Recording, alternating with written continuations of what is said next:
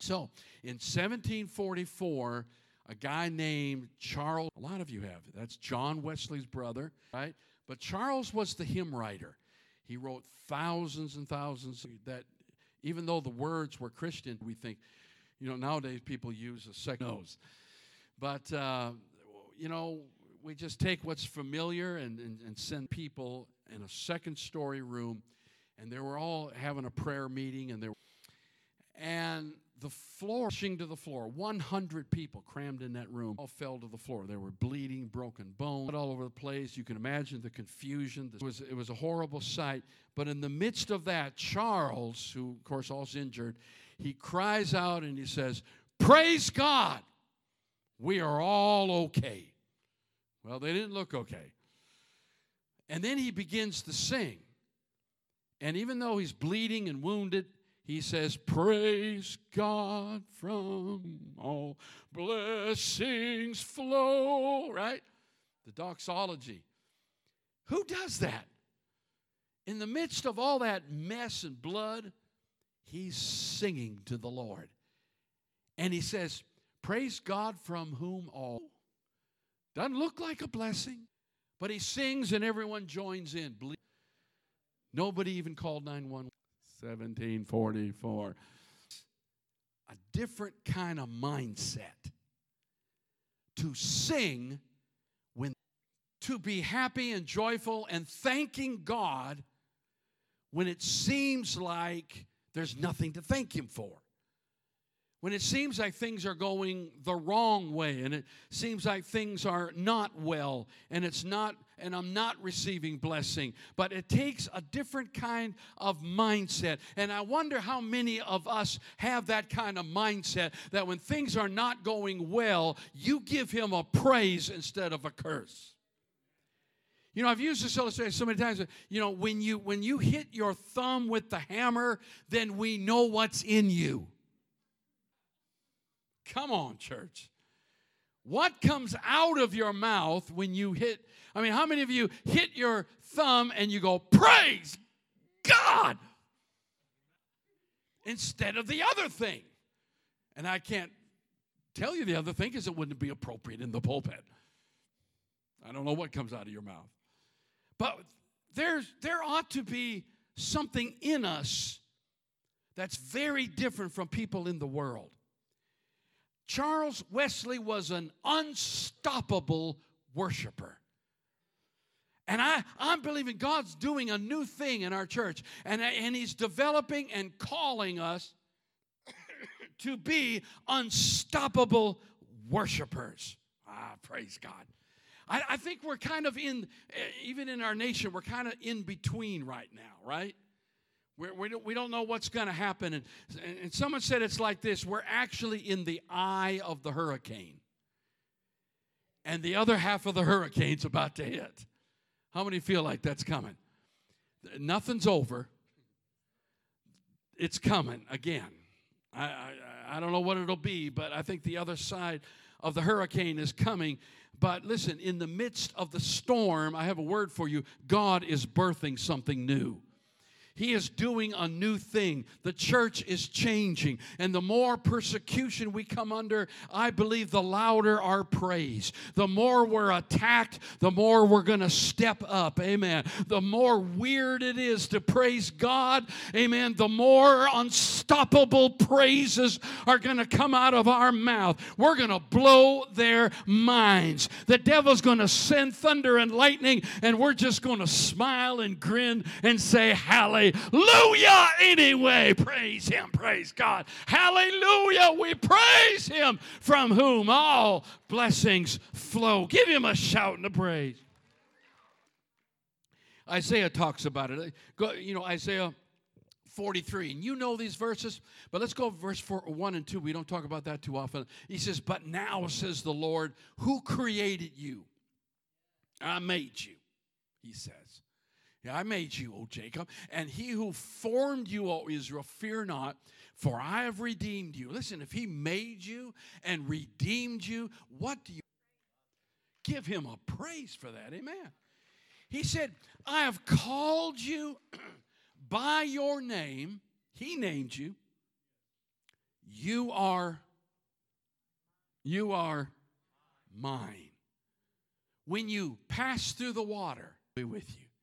And through the rivers, they shall not overflow you. When you walk through the fire, you shall not be burned, nor shall the flame scorch you. Jump over to verse 16. The Lord who makes a way in the sea and a path through the mighty waters. What do you think he's talking of? Israel coming through the Red Sea, right? Who brings forth the chariot and the horse? Hello, Pharaoh.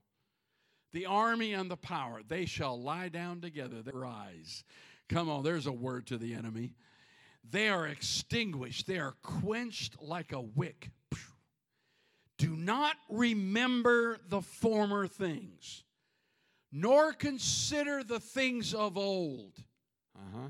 Behold, I will do a new thing. I will do a now it shall spring forth. Shall you not know it? I will even make a road in the desert. He told them, go back in your memory to when I parted the Red Sea and delivered the children of Israel. Then he says, now look, don't remember the things of old. I do a new thing. So what is he saying? What is he saying is a new thing doesn't necessarily mean a thing that he has never done before. He just says, I'm changing the current order. So he says, I parted the sea once, I can do it again. A new thing does not necessarily mean something I never did before. So there's nothing wrong with remembering how God did things. And how, listen, sometimes what gets me through is remembering how he brought me through before. If he brought me through last year, I believe he'll bring me through this year. What I'm going through now, I've never gone through before, but I've been there before. I've been through stuff that I've never been through before. Are you following all of what I'm saying here?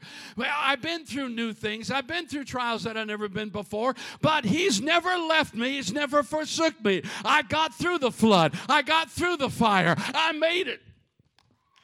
Come on, I've been at this thing for a long time. I look at, say, preacher, you look at, I don't know if I aged well or not, but listen, I've been, how many years? I've been saved like 46 years. It's been a long time. Maybe 1973, you do the math. I've been through some stuff, but I'm still standing, and I still got to praise. Come on, church, hallelujah. He's repeated some things, but he always does exactly what I need when I need it. Y'all aren't praying for me. How many know he'll do it again? He'll do it again. He's birthing something new. So I came across this illustration room. And they put a banana on a table. And every time one of the apes would go, they would get a fire hose out with cold water. So one would go up and get sprayed. Another one would try and get sprayed. They wouldn't let them have the banana. They kept spraying all five until they learned their lesson. So they took one of the apes out and brought a new ape. And he, of course, he went for the banana. And the other four stopped him because they knew what was coming. So he learned, okay, I'm not going to do that. And they kept replacing the 5 apes until they had 5 completely new apes.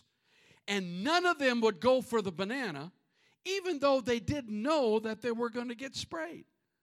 And I'm sure one ape looked at the other and said, and why aren't we getting the banana? I said, I don't know, but they told us not to.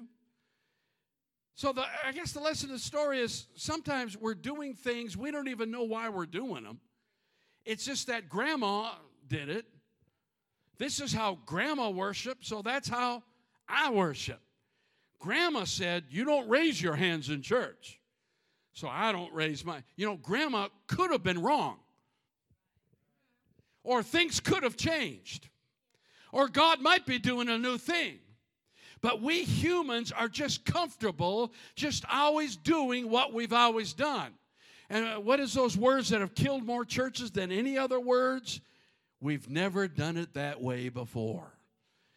We just don't do it that way. Pastor, we're going to a new church and we're going to do this. He said, no, we're not going to do that. Why not? God's wanting to do a new thing, but a lot of us are comfortable with the old thing, and it's rotten, but I brought a banana today. I believe if, we're trying to bring to you a new thing, but how many of you are willing to get out of your comfort zone and do a new thing and stop saying, but that's the way we've always. How many of you are willing? I mean, some of us won't even change words in the sanctuary. I remember in the old sanctuary, we were oh man, and it was packed back there, and everyone had their place. And one day I said, look, you are absolutely forbidden from sitting where you always sit. Next Sunday, you have to sit somewhere else. I made it a rule. So that next Sunday, everybody moved. Everyone sat somewhere else. And you know what? It really messed me up. I'm just kind of used to people. And in trying to change them, I realized I was stuck. We're just comfortable doing things the same way. It just makes life easier. But God's wanting to do a new thing. Amen. He said, I'm going to do it. Are you willing to receive it? Are you willing to change? How many of us have things that just never change? This is the way I do it. I got my routine. I got my way of doing things, and I don't want to change. But here's what you got to understand. If we're going to see a change in our spiritual walk, it's going to start with worship. The way you worship makes the difference. Because worship is where there's relationship. Worship, you can't have relationship without worship. You can't know people and interact with people unless you engage them. And once you engage them, you understand who they are, and you change a little, and they change a little, and we all get along, amen. But if we don't engage God, then there's no change. People who don't spend time with Him do not change. I can preach till I'm blue in the face, but if you just refuse to make any changes and you say, this is the way I am, or that old thing, I'm just not emotional. I didn't ask you to be emotional. I asked you to engage the King of Kings and the Lord of Lords. You watch these same people that won't be emotional in church, and you watch them watch Ohio State play football. And you say, like, who is this person? Or something happens in their family and their first grandchild. Oh, I thought you weren't emotional. We were made emotional. Some people learn how to hide those things, but you were made to shed a tear. You were made to crack a smile. You were made to rejoice in the Lord. I mean, you may not get crazy like some of us, but listen, nothing's going to change in your life unless you engage the King. No worship, no relationship, no change. So what does your worship look like? Is it like Moses or Miriam? Is it like David or Deborah? Amen. Can you work like Martha and worship like Mary? How about this one? Can you worship in Gethsemane? What's your worship look like? One man said this. He says, I'll admit I'm called. But, I'll be a Christian as long as I can be comfortable. And if I'm not comfortable, I'm going to complain. I kind of loved it when we had church out in the parking lot. We got no complaints about temperature. Nobody said the worship was too loud. It was amazing. Being comfortable. In fact, I said, if you're totally comfortable, hello. That's just been my experience. Can anyone else amen me? Can anyone else say, yeah, that's my experience too. Been saved for 48 years or whatever it is, but I've just not been comfortable. I've been happy that whole time, but I've not been comfortable. I've been satisfied that whole time, but I can't say I've been comfortable. I can't say that I was just at ease floating along the lazy river. It's been a raging river all these years, glory to God, but it's been a good walk, amen. I have no regrets. I'm happy to serve the Lord. It hadn't been easy. It's not been comfortable, but it's been a wild ride, and it's been good. Hallelujah. I was glad when they said we can go to the house of the Lord. Give him a praise, amen. Woo! Hallelujah. He said, well, I just don't feel I'm called. Oh, you're called. You're just not. You're called. Everybody has a calling. He said, well, I'm just not important and I don't have any special gifts. But look at the people that God called. He called farmers. He called shepherds. He said, well, shepherds were cool. No, shepherds were minimum wage people. They were down at the bottom. That's where David was. You know what? He called tax collectors. Ew. Tax collectors. What were you thinking? I mean, they wouldn't even eat with tax collectors. How about this one? He called women. Don't let me started on that. Don't let me. He called people who could. He called doubters, Tom. He called people that wouldn't always obey him. He called everyone. Are we willing to step up? 1 Corinthians 1:26 talks about this, where Paul he calls the unqualified so that they can't boast in themselves, so that it's all about him. It's all about him. So here's my word. The less qualified you think you are, probably you got the greatest calling. And when you start doing what God's called you to do, don't be surprised when people scratch their head and said, who? How many believe he can do all things through you if you're just willing to do it? Amen. I want to see a new thing. But listen, you're never going to see the new thing until you go higher in his presence. You got to go higher. If you want to see, you got to go back before they had the technology they have today. If you wanted to see, you had to climb a tree or climb up a hill, get up higher with your military reconnaissance and be able to see farther out. They wouldn't send the whole army up there, but those that would go up and they would see. But God, I believe God's calling our whole church to go higher so we can see what God's about to do. How many are with me in this? Amen. Glory to God. Listen, everything changes in his presence. We talked about this last week in Revelation chapter 4 and verse 1. We talked about the open door, right? After these things,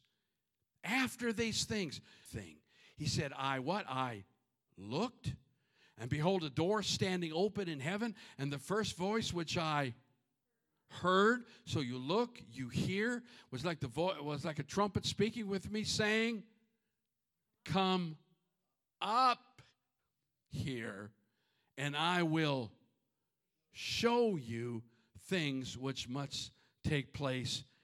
How many want to go higher so you can see more? Come on, praise him if that's you. I want to go higher so I can see more.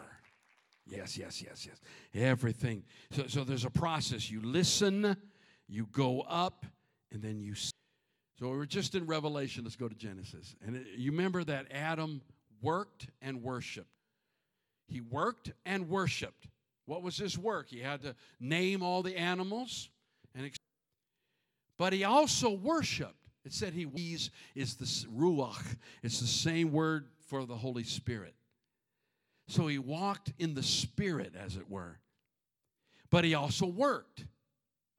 Right? I mentioned this. We were over at Applebee's eating out, and this guy came up, and he said, you look familiar. And he says, yeah, you're Pastor Philip. I said, yeah, I used to go to your church. Come on back. Yeah, I keep meaning to. It's been like 20 years, but he said, but I'm busy. Life and just everything. You've been gone 20 years and you haven't had a Sunday morning off yet? But listen, how many know we get that all the time? Got to work. But can you imagine Adam in the garden? And he said, now, God, you gave me a lot to do. I don't have time today. He looked at his Rolex. I don't have time today to walk with you because there's a lot of animals to name and there's a lot of pruning, and I got this tree over here and I really don't have time to walk with you today. He had a lot of work to do, but he always made time to talk. Can you imagine walking with God in the cool of the day? I know you've got a busy life. He said, I know I got to prioritize better. Yeah, we're talking eternity here. Let's go a little higher. Let's spend time worshiping. Come on.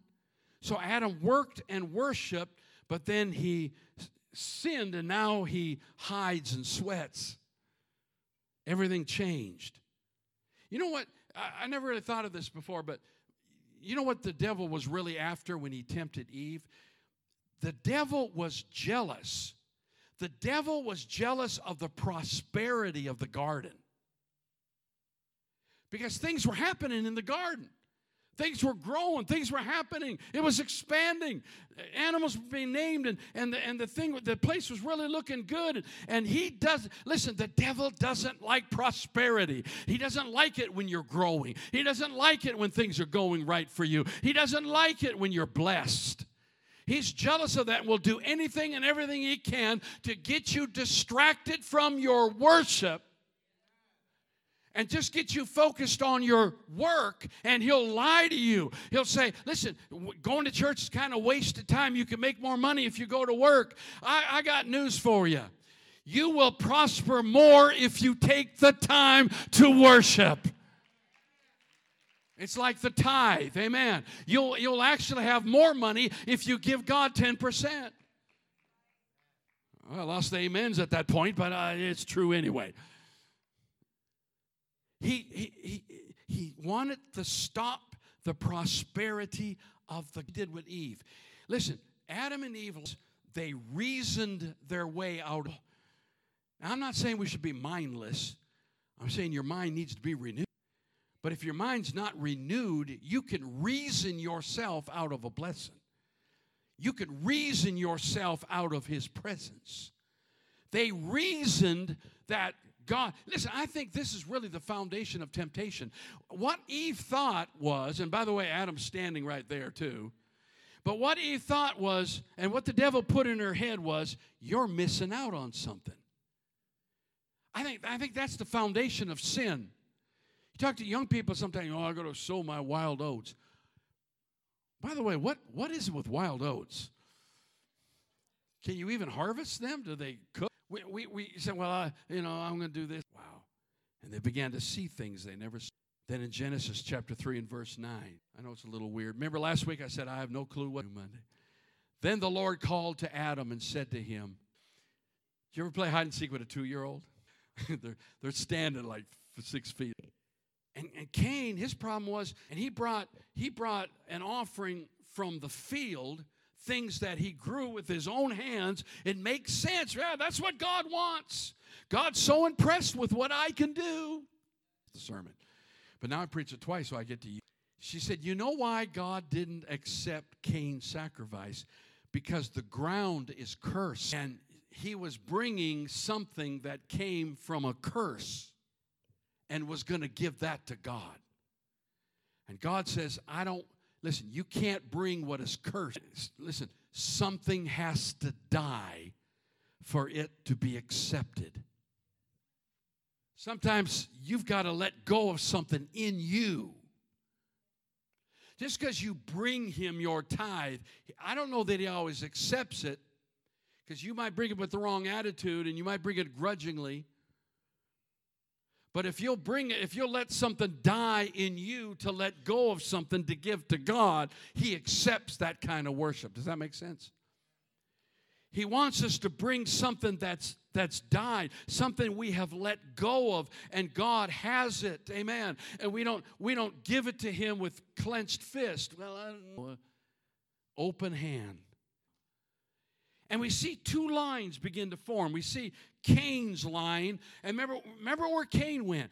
The Bible said Cain went out and built a city. It was kind of interesting that a lot of the sin and the corruption and the violence and the mess and everything that's going on in the country today is in the cities. But he said the other line, when Seth was born, the other line, because Abel's dead, so the other line, God's other line, he said they dwelt in tents. They moved around. They were farmers and shepherds.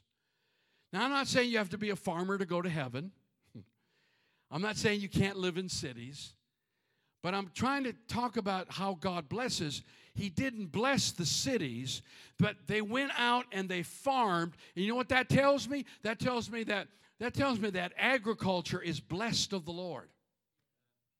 And then that guy named Jubal, he begins to make musical instruments. So music is blessed of the Lord. Wow. And then he says there were people who went out and began to build things, and there were craftsmen. That tells me that manufacturing and industry are blessed of the Lord. And by the way, let me go back to music. It's not just music, but all the arts, everything that's creative comes from God. Now, the enemy has twisted our agriculture, and the enemy has, by changing its DNA, that bread you eat, I don't know if it's real bread or not. That's real rain. Oh, I can preach forever. I'll preach till the rain stops. You don't want to go out in that rain anyway. Hallelujah. So, technology is blessed of God until the enemy gets a hold of it. So God has blessed these things, but watch this. Here's what someone said. When we don't worship. Listen, when we don't worship, and I think that's what's happening. When you boot God out, you create a different society. You're following the line of Cain. Foreman. Thank you, Jesus. Doing a new thing. We are going to see worship restored in our lives and in the church. And you know how that works? Listen, how does the water evaporates, right? And rises. I said it evaporates and rises, goes into the clouds until the clouds become heavy. And then what happens? It descends as rain. And when the rain comes down, it produces harvest. What started all this? Something ascending. Whew, come on, church. Our praise needs to start going up as our worship goes up, as our praise goes up, as we worship Him regardless of who we are and what we're facing. And we'll praise Him in the jailhouse. We'll praise Him in the den of lions. We'll praise Him in the ark. We'll praise Him whatever we're facing, whatever we're going through. Good times, bad times, hard times, difficult times. There's a praise on my heart. And as we praise Him, that worship rises. Amen. Nothing's going to come down until you start sending something up. Some of you aren't getting your prayers answered because you're not sending anything up. You're not spending any time with Him. You're not spending enough time in the presence of the Lord. Let your worship rise. Hallelujah. And when the clouds are full, it's coming down. Hallelujah. It's going to come down, and it's going to become a harvest. Glory to God. I want you to get this very clear, though. When it comes down, its purpose is not just to get you wet. Oh, didn't we have a good service today? Hallelujah. He doesn't bless you just so you can do Holy Ghost helicopters. I can only do that once. Oh, I fell out in the Spirit. Great. Listen, I'm not saying that's not real. I'm not saying don't do that. run, shout, cry, laugh. Well, however God blesses you is fine. But listen, your blessing is not an end in itself. He didn't bless you just to make you wet. He blessed you so that the seeds that you've planted will grow and you'll have a harvest in your life. Amen. God is looking for a harvest, not just to bless you. Oh, praise God. Amen. Listen, the word for ascend in the Hebrew is Allah, and it means arise, climb, come up, get up, grow, leap, light up, be raised, recover, restore. How about revive? It's time to ascend and to go up. Ephesians 2. Woo. He made alive who were dead in trespasses and sin, in which you once walked according to the prince of the power of the air, the spirit who now works in the sons of disobedience. But God, verse 4. Aren't you glad there's a but God? Come on, those two words changed everything in your life. How many still remember where you came from? Yeah, you're looking good now, but some of you I knew before you got saved. But God, who is rich in mercy, because of his great love with which he loved us, even when we were dead in trespasses, made us what? Alive together. Isn't that neat? Together, alive together with Christ. By grace you've been saved. Amen. And what? Raised us up together. How many believe we need to do this together? It's not just about you. It's about us. And he made us sit together. Oh, I love this. In the heavenly places in Christ Jesus.